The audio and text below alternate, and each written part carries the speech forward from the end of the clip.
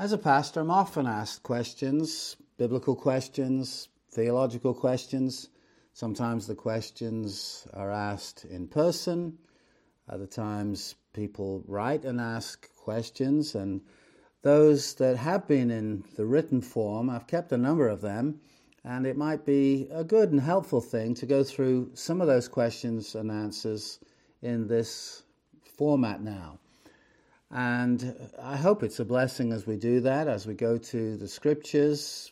Perhaps you've had similar questions, or else you find insight into the questions and hopefully some of the answers that I've provided through the years. We're going to go now to the first of these questions I want to raise. The first deals with abortion. I received an email from someone some years back, and it went like this. I'm probably going to get flack for this, but there have been two questions I've been dying to ask for over 30 years about abortion. First, why is the church and government asking a woman to have a kid, knowing full well they can't afford them or in no way want them? What about the thousands of teenage pregnancies that occurred because of a wild party or drunk night? What about the cost to society of bringing yet another unwanted kid in this crazy world? Mainly, like to know why they are against abortions, yet at the same time support the arms race and nuclear war, which will wipe out humanity. That does sound a bit hypocritical. Just a few thoughts. Feel free to comment. I consider myself a moderate, and Big Brother has no right to tell us whether or not to keep a potential kid or not. I am, however, totally against abortions after 6 weeks. That was the comment, question, and here was my response. 1. Why is the church and government asking a woman to have a kid, knowing full well they can't afford them or in no way want them? Answer, well, the current government is very pro-abortion, and many churches are silent on the issue. But to answer your question, because a child is infinitely precious, made in the image of God, and does not deserve to die just because parents made foolish choices. For parents who cannot afford the child, there is such a thing as adoption. There are a great many adults who for various reasons are unable to have children and who would desperately love to have the joy of raising a child. They are on waiting lists for years just hoping that they are given the go-ahead to adopt. Lack of finance is no excuse for murder. 2. What about the thousands of teenage pregnancies that occurred because of a wild party or drunk night? Answer, as above. 3. What about the cost to society of bringing yet another unwanted kid into this crazy world? Answer, what about the cost to society of being murderers? Who said they are unwanted? You do. And maybe their parents do, but not those who love children and would be overjoyed to raise a child in a loving atmosphere. 4. Why are they against abortions, yet at the same time support the arms race and nuclear war, which will wipe out humanity? Answer, actually, the idea of having nuclear weapons is to have such an arsenal available that no other nation would dare use their nuclear weapons against them. For example, the reason North Korea is not using its weapons against the USA right now, as you are reading this, is because they know USA has also such weapons, enough to wipe them out. While having nuclear weapons, our hope and prayer is that they will never need to be used. The reason we sleep sound tonight in the USA is because, thankfully, though many nations hate us, no one is insane enough as to take us on militarily with nuclear weapons, for the simple reason that they know that we have more than enough to retaliate should such a thing occur. Believe me, if the USA discarded every nuclear weapon it has and say Iran got one or more, the USA would not last another 24 hours. Bear in mind, too, that to attack with a nuclear weapon is really a suicidal act because that country or their friends would simply retaliate in like kind. To quote from one of Sting's songs, we share the same biology, regardless of ideology. What might save us, me and you, is if the Russians love their children too. Being for life means standing against abortion, and in this hostile world, having enough weapons on hand so that no one is foolish enough to send a nuclear weapon our way. There's no inconsistency. We just hope nuclear weapons never, ever need to be used. 5, you say 6 weeks. Why? This is my answer. Why would killing a 5-week-old baby be okay? I never received a reply, but that was my response to what was shared with me in an email.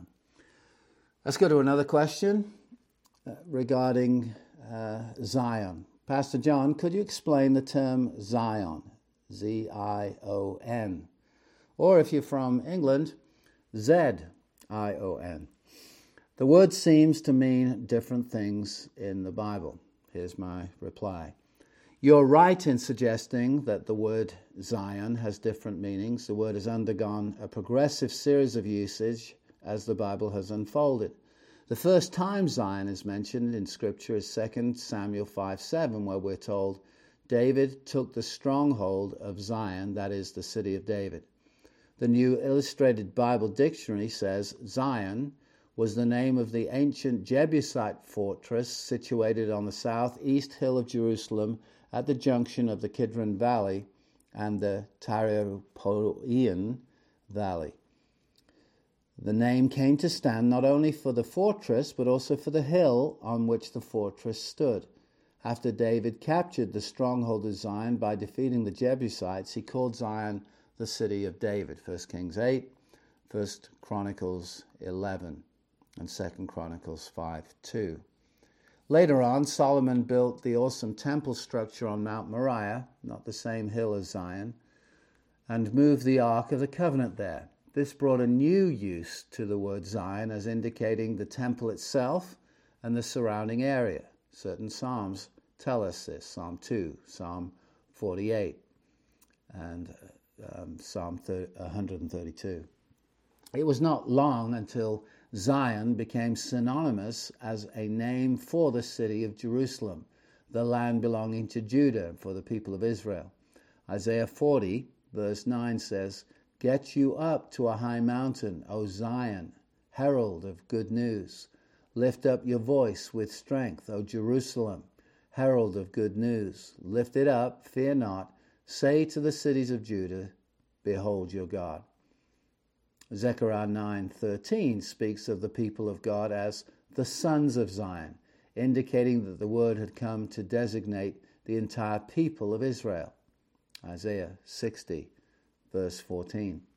Zion is called the dwelling place of God, Psalm 9, verse 11.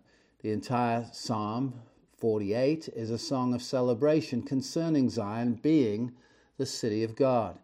The first 3 verses read, Great is the Lord and greatly to be praised in the city of our God, his holy mountain. Beautiful in elevation is the joy of all the earth, Mount Zion in the far north, the city of the great King. Within her citadels, God has made himself known as a fortress. Let me read Psalm 132, verses 13 and 14. For the Lord has chosen Zion. He has desired it for his dwelling place. This is my resting place forever. Here I will dwell, for I have desired it. Joel 3, verse 17. So you shall know that I am the Lord your God, who dwells in Zion, my holy mountain. There are at least then 4 uses of the word found in Scripture. Zion is a hill in Jerusalem, the city of Jerusalem itself, the people of God, as well as the dwelling place of God. So, how do we determine how the word is being used in our Bibles? The answer is that whenever we encounter the word Zion, the context will tell us which usage is in play. Having said all this. The New Testament gives us added insight into the Word. In a passage in Hebrews 12, we are told, verse 18, "For you have not come to what may be touched, a blazing fire and darkness and gloom and a tempest and the sound of a trumpet and a voice whose words made the hearers beg that no further messages be spoken to them, for they could not endure the order that was given. If even a beast touches the mountain, it shall be stoned." Indeed, so terrifying was the sight that Moses said, "I tremble with fear." But you have come to Mount Zion, and to the city of the living God, the heavenly Jerusalem, and to innumerable angels in festal gathering, and to the assembly of the firstborn who are enrolled in heaven, and to God, the judge of all, and to the spirits of the righteous made perfect, and to Jesus, the mediator of a new covenant, and to the sprinkled blood that speaks a better word than the blood of Abel. What a revelation this is concerning what is taking place as we gather in our day as the people of God. When we come together in worship on earth, we're also entering sacred space into heaven itself, joining with Old Testament saints, New Testament saints, and all the holy angels, and into the immediate presence of God himself. All are present in heavenly Zion. Though a church service may have only a few people present on earth, it is actually a joining together of all the saints, for in the spiritual realm there are always millions present. We join the heavenly host, the saints of all ages, and the heavenly host of countless angels in festal array in worship to our God. In this sense, this is not heaven coming down to earth, but the exact opposite. Throughout the centuries, the Christian community have not always been the power players in a society. Certainly, that is the case in many parts of the world today.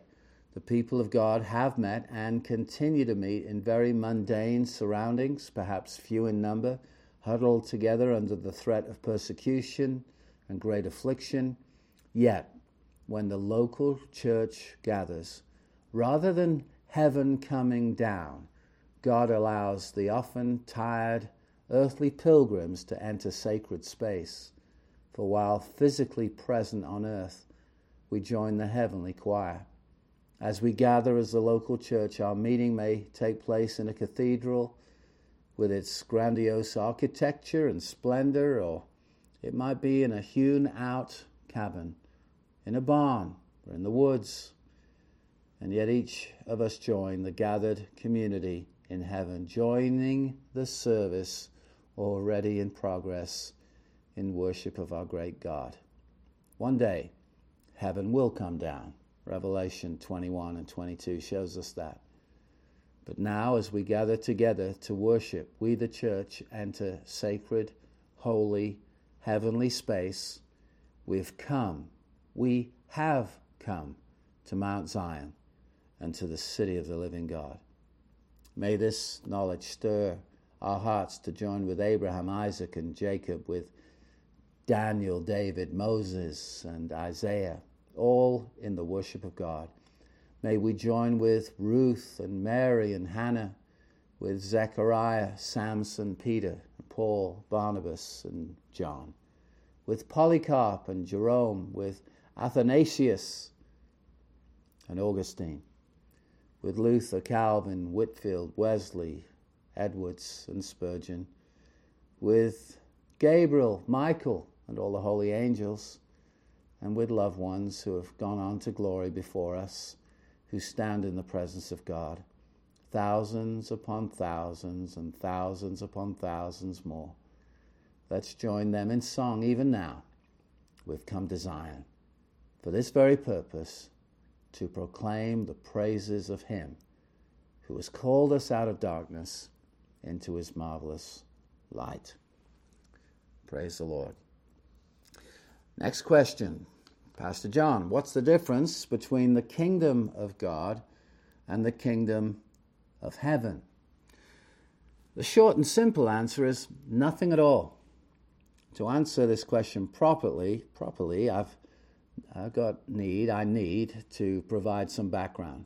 Matthew, being a Jew and writing to primarily a Jewish audience with the purpose of showing how Jesus is the long-awaited Messiah, was very reticent to use the name of God. That is because of its hallowed name in Hebrew society and religion. This dates back all the way to the time of Moses and to the sacred name of God revealed in the Pentateuch.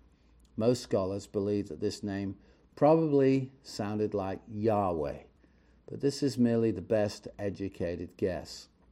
Why is this only a guess? Well, being very mindful of the blasphemy of taking the sacred name of God and using it in vain, one of the 10 Commandments, when writing the name, they removed the vowels. They did this in hope that this might cause people to not speak the sacred name at all, rather than speak it in a vain way. God was so holy, and his name was to be so revered as no other name, and so to treat it lightly would provoke God's anger and wrath towards them as a people. Therefore, in the original Hebrew of the Old Testament, all we are left with when transliterated into English is YHWH. Many centuries on, we have to only guess what those vowels might be because there is nothing to show us exactly what they were, and as I say, Yahweh is the best estimate of a guess by scholars. Some say that the way this would have sounded would be Jehovah, but more careful scholarship dismisses that claim, and the vast majority would say the original sound of the name would be as close as possible to Yahweh. Most Jewish scholars are naturally reluctant to even look into this debate because of what the issue means historically in Jewish society and how easy it would be to blaspheme God's holy, his set-apart name. For us as Gentiles, growing up in a culture where the name of God is not hallowed in the same way, this appears to be an overreaction on the part of the Jewish people to treat God's name in this way. However, to the Jews, this made perfect sense, and someone writing to Jews would need to take this into account if he wished to be read at all. This Jewish reluctance to use the name of God is seen even in today's society in Israel, where, for example, the Jerusalem Post, a secular newspaper, will spell the divine name as G-D, putting in a dash rather than the O vowel, so as not to offend their Orthodox Jewish readers, who can be very vocal. I find it interesting to note that in what we call the Lord's Prayer, Jesus instructed his disciples to make the very first petition a request that God's name would be given its due reverence. When we say, "Hallowed be thy name," we are actually asking God that his name would be revered and set apart as holy. It's as if we're saying, "May your name be hallowed." Yet how wonderful it is that before we come to this request, we can, as his children, speak to him as Father. Our Father, which art in heaven, hallowed be your name. Jesus, in teaching his people to pray, establishes both the transcendent majesty of God as well as the deep personal intimacy we have as his children. How wonderful this is. I say all this to point out that while other gospel writers use the phrase the kingdom of God, when they are writing primarily to non-Jews, Matthew prefers to use the kingdom of heaven. Matthew will use the word God, of course, but it was rare for him to do so, and where there was the chance to use a different term, he did so. This becomes immediately apparent when we compare Matthew and the other synoptic gospel writers, Mark and Luke, when they are recalling either the same exact words of Jesus, quoting him in the Gospels. And let me now quote some examples, this time from the King James Version. Matthew 4:17. From that time on, Jesus began to preach, "Repent, for the kingdom of heaven is near." Matthew, as the Jew, writes, "Repent, for the kingdom of heaven is near." Mark, chapter 1, 14 and 15. Now after that John was put in prison, Jesus came into Galilee preaching the gospel of the kingdom of God and saying, "The time is fulfilled and the kingdom of God is at hand. Repent ye and believe the gospel." Let's go to Matthew 5:3. "Blessed are the poor in spirit, for theirs is the kingdom of heaven." We go to Luke 6:20, "And he lifted up his eyes on his disciples and said, Blessed be ye poor, for yours is the kingdom of God." Matthew 8:11, "I say to you that many will come from the east and the west and will take their places at the feast with Abraham, Isaac, and Jacob in the kingdom of heaven." Luke 13:28-29, "There shall be weeping and gnashing of teeth when you shall see Abraham and Isaac and Jacob and all the prophets in the kingdom of God, and you yourselves thrust out. And they shall come from the east and from the west and from the north and from the south, and shall sit down in the kingdom of God." Matthew 11 and 12, "I tell you the truth, among those born of women, there has not arisen anyone greater than John the Baptist. Yet he who is least in the kingdom of heaven is greater than he. From the days of John the Baptist until now, the kingdom of heaven has been forcefully advancing, and forceful men lay hold of it."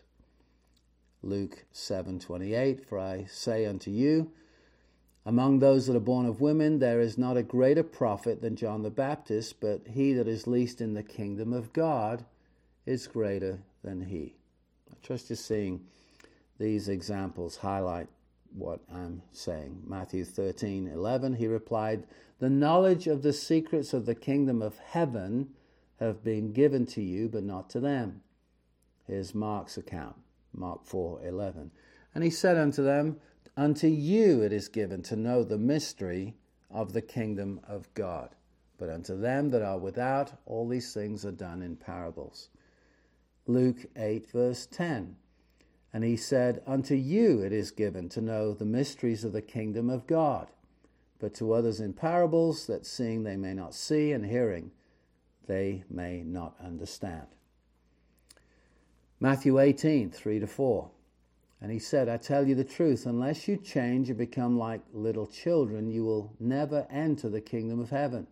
Therefore, whoever humbles himself like this child is the greatest in the kingdom of heaven." Matthew 19:14, Jesus said, "Let the little children come to me, and do not forbid or hinder them, for the kingdom of heaven belongs to such as these." Mark's account, chapter 10, 14 and 15. "But when Jesus saw it, he was much displeased, and said unto them, Suffer the little children to come unto me, and forbid them not, for such is the kingdom of God. Verily I say unto you, whoever shall not receive the kingdom of God as a little child, he shall not enter therein."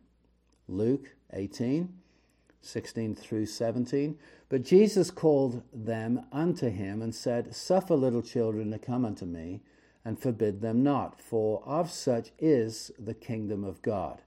Verily I say unto you, whosoever shall not receive the kingdom of God as a little child shall in no wise enter therein." Matthew 19:23-24, "Then Jesus said to his disciples, I tell you the truth, it is hard for a rich man to enter the kingdom of heaven. And again I say unto you, it is easier for a camel to go through the eye of a needle than for a rich man to enter into the kingdom of God." Mark 10:23-25, "And Jesus looked round about, and saith unto his disciples, How hardly shall they that have riches enter into the kingdom of God? And his disciples were astonished at his words. But Jesus answereth again, and said unto them, Children, how hard is it for them that trust in riches to enter into the kingdom of God? it is easier for a camel to go through the eye of a needle than for a rich man to enter the kingdom of God. Luke 18:24-25. And when Jesus saw that he was very sorrowful, he said, How hardly shall they that have riches enter into the kingdom of God? For it is easier for a camel to go through the needle's eye than for a rich man to enter the kingdom of God. We're coming to a close on this, but here's a little more. Matthew 13:31. He told them another parable. The kingdom of heaven is like a mustard seed, which a man took and planted in his field. Here's Mark's account, chapter 4, verses 30-31. And he said, Whereunto shall we liken the kingdom of God? Or with what comparison shall we compare it?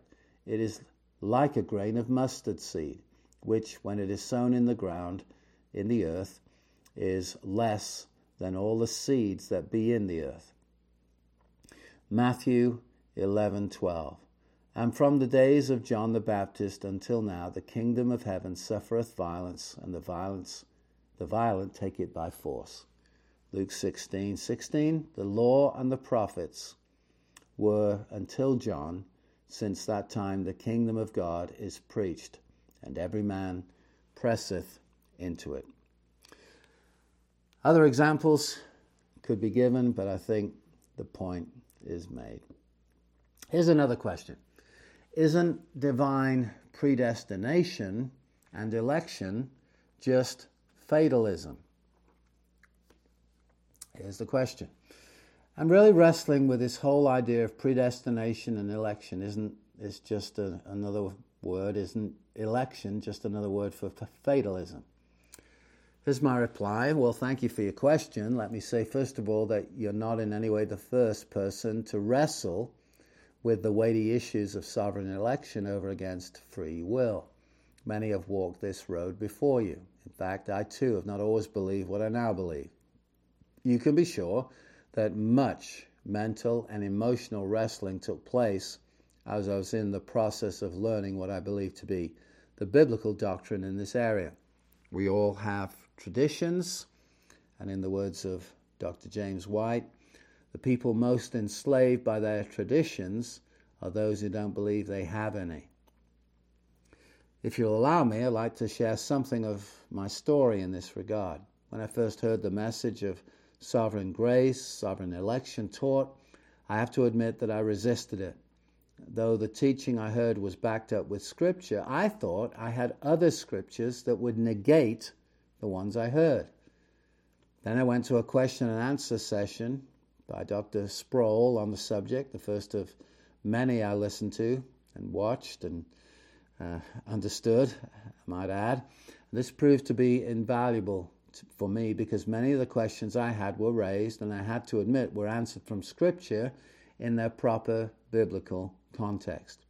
I was immediately alarmed by this, as I came to understand that this whole issue required a lot more research than I had previously thought. I have a strong desire, deep desire, to be biblical in what I believe and teach. That means that I must continually hold up my traditions to the light of Scripture to see if they are in agreement.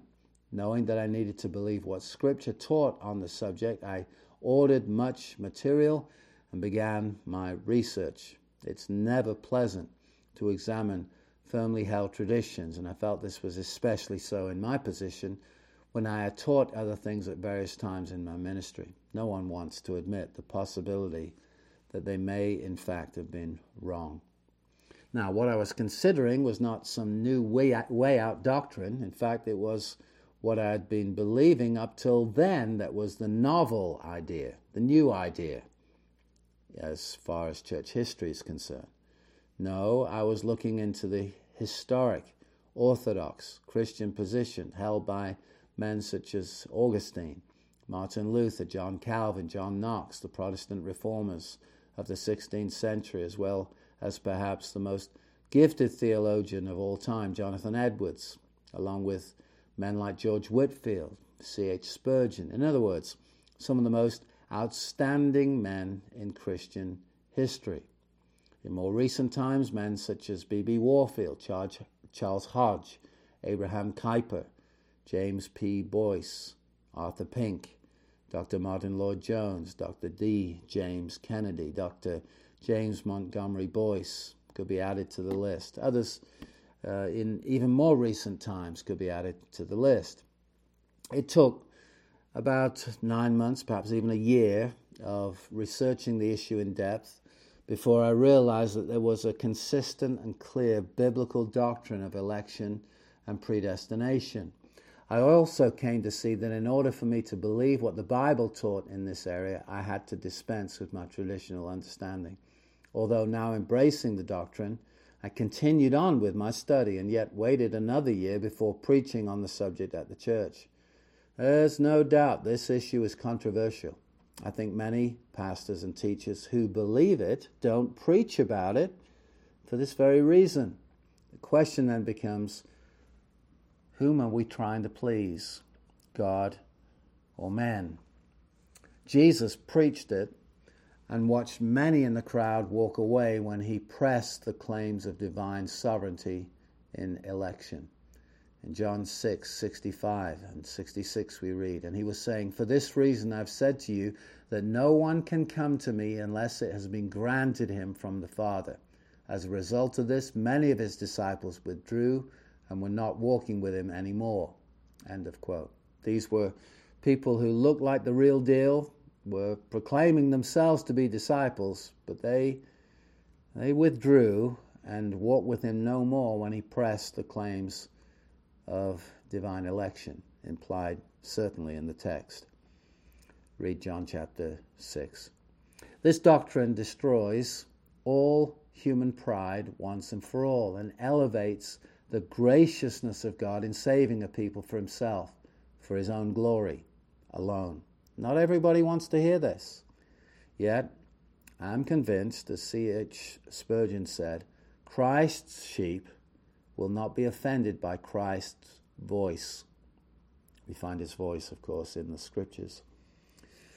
Of course, this subject is not all I teach, not at all, but in that it is something spoken about regularly in Scripture. If I'm a Bible teacher, I have to teach something about the subject. I've no right to cut it out of the Bible or out of my teaching. If, as a pastor, as a teacher of the Word of God, I'm called to teach the contents of the Bible, which of course I am. All Christian denominations have some doctrine about predestination and election. Predestination and election are biblical words.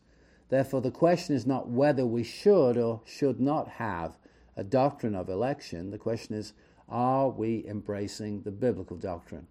As I say, what I was considering was in no way a new doctrine, but one held for centuries by Orthodox Christians.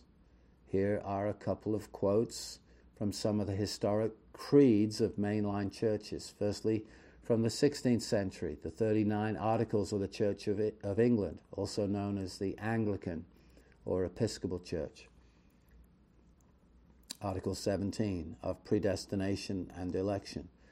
Predestination to life is the everlasting purpose of God, whereby before the foundations of the world were laid, he hath constantly decreed by his counsel secret to us, to deliver from curse and damnation those whom he hath chosen in Christ out of mankind, and to bring them by Christ to everlasting salvation as vessels made to honour. Wherefore they which be endued with so excellent a benefit of God be called according to God's purpose by his Spirit working in due season. They through grace obey the calling. They be justified freely. They be made sons of God by adoption.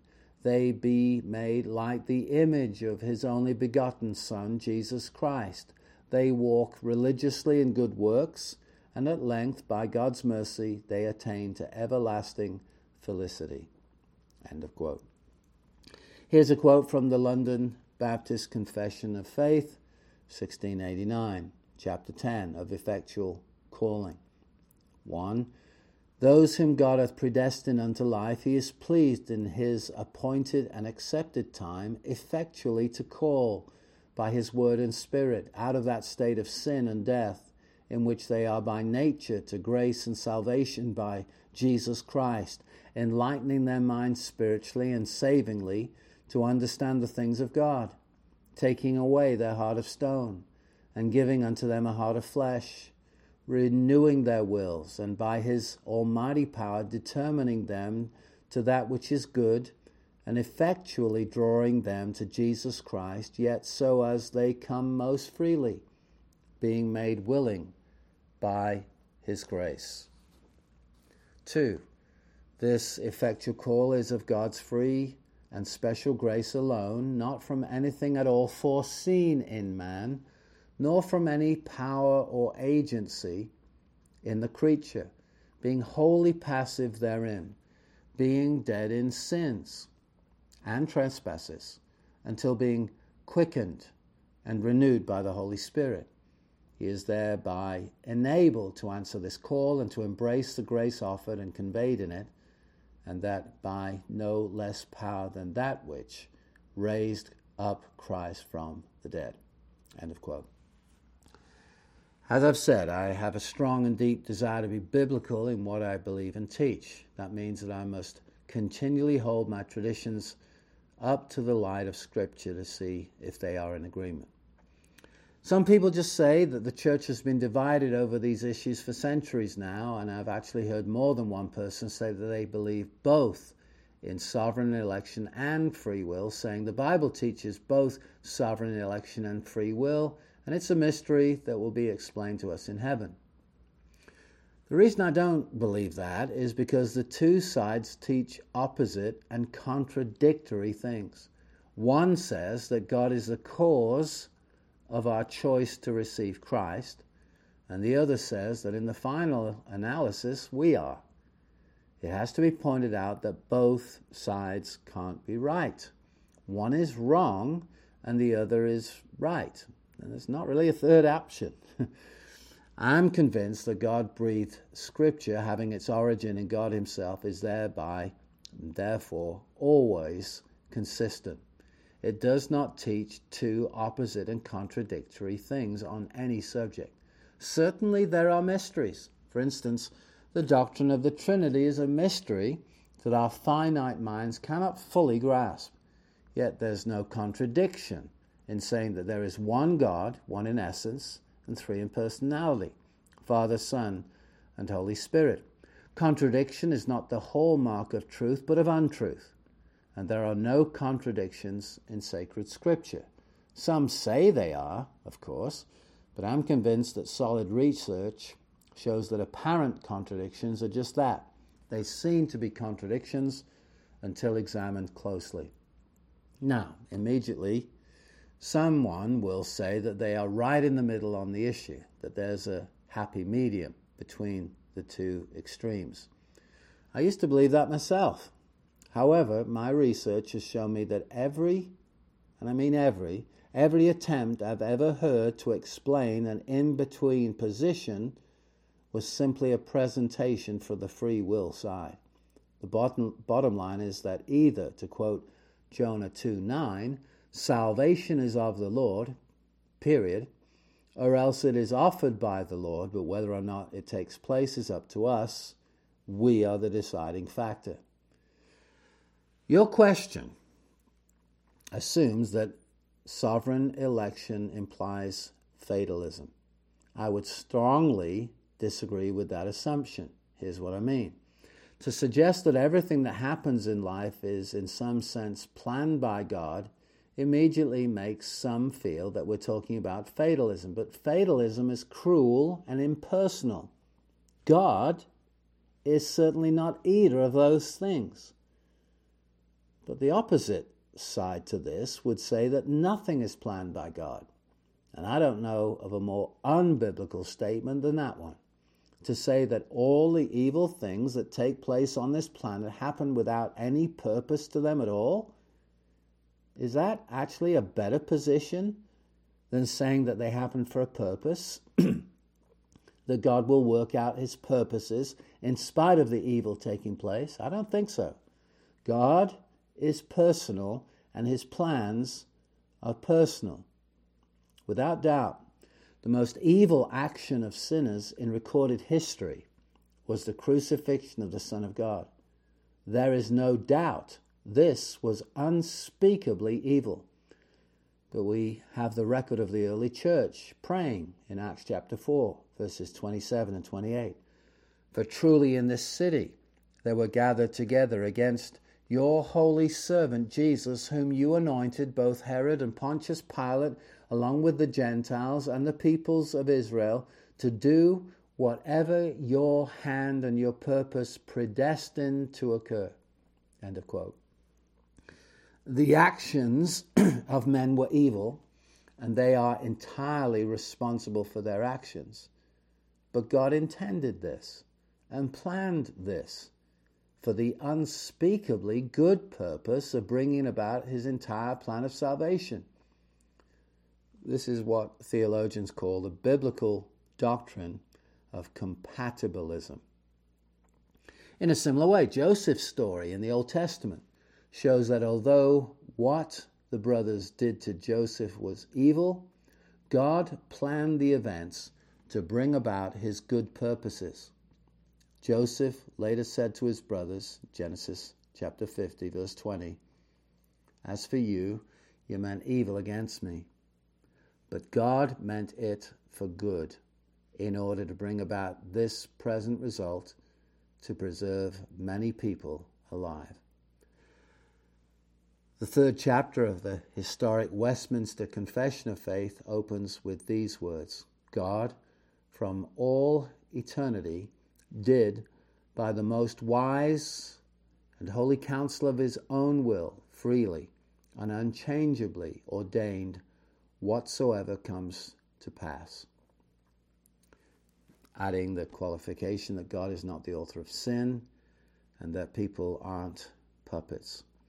Now that statement from the Westminster Confession was based on Ephesians 1 verse 11, having been predestined according to the purpose of him who works all things after the counsel of his will.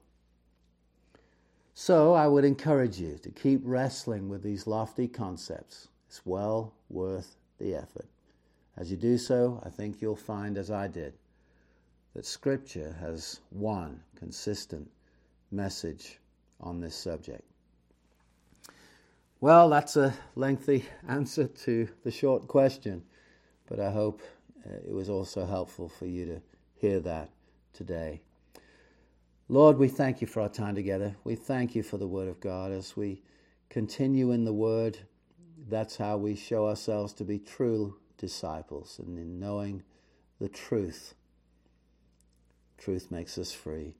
Lord, as we understand your word and understand it better, that truth will work its work in our hearts so that we, where we are bound, become free and see the light of the gospel of our Lord Jesus Christ, and see him in truth, our one God, three persons, Trinity, our Lord Jesus Christ, one person, two natures. Lord, we thank you for the truth of who you are, our great God. We ask that you would continue to lead us into the truth, and that you'll do this for your name and for your glory. We pray in Christ's name. Amen.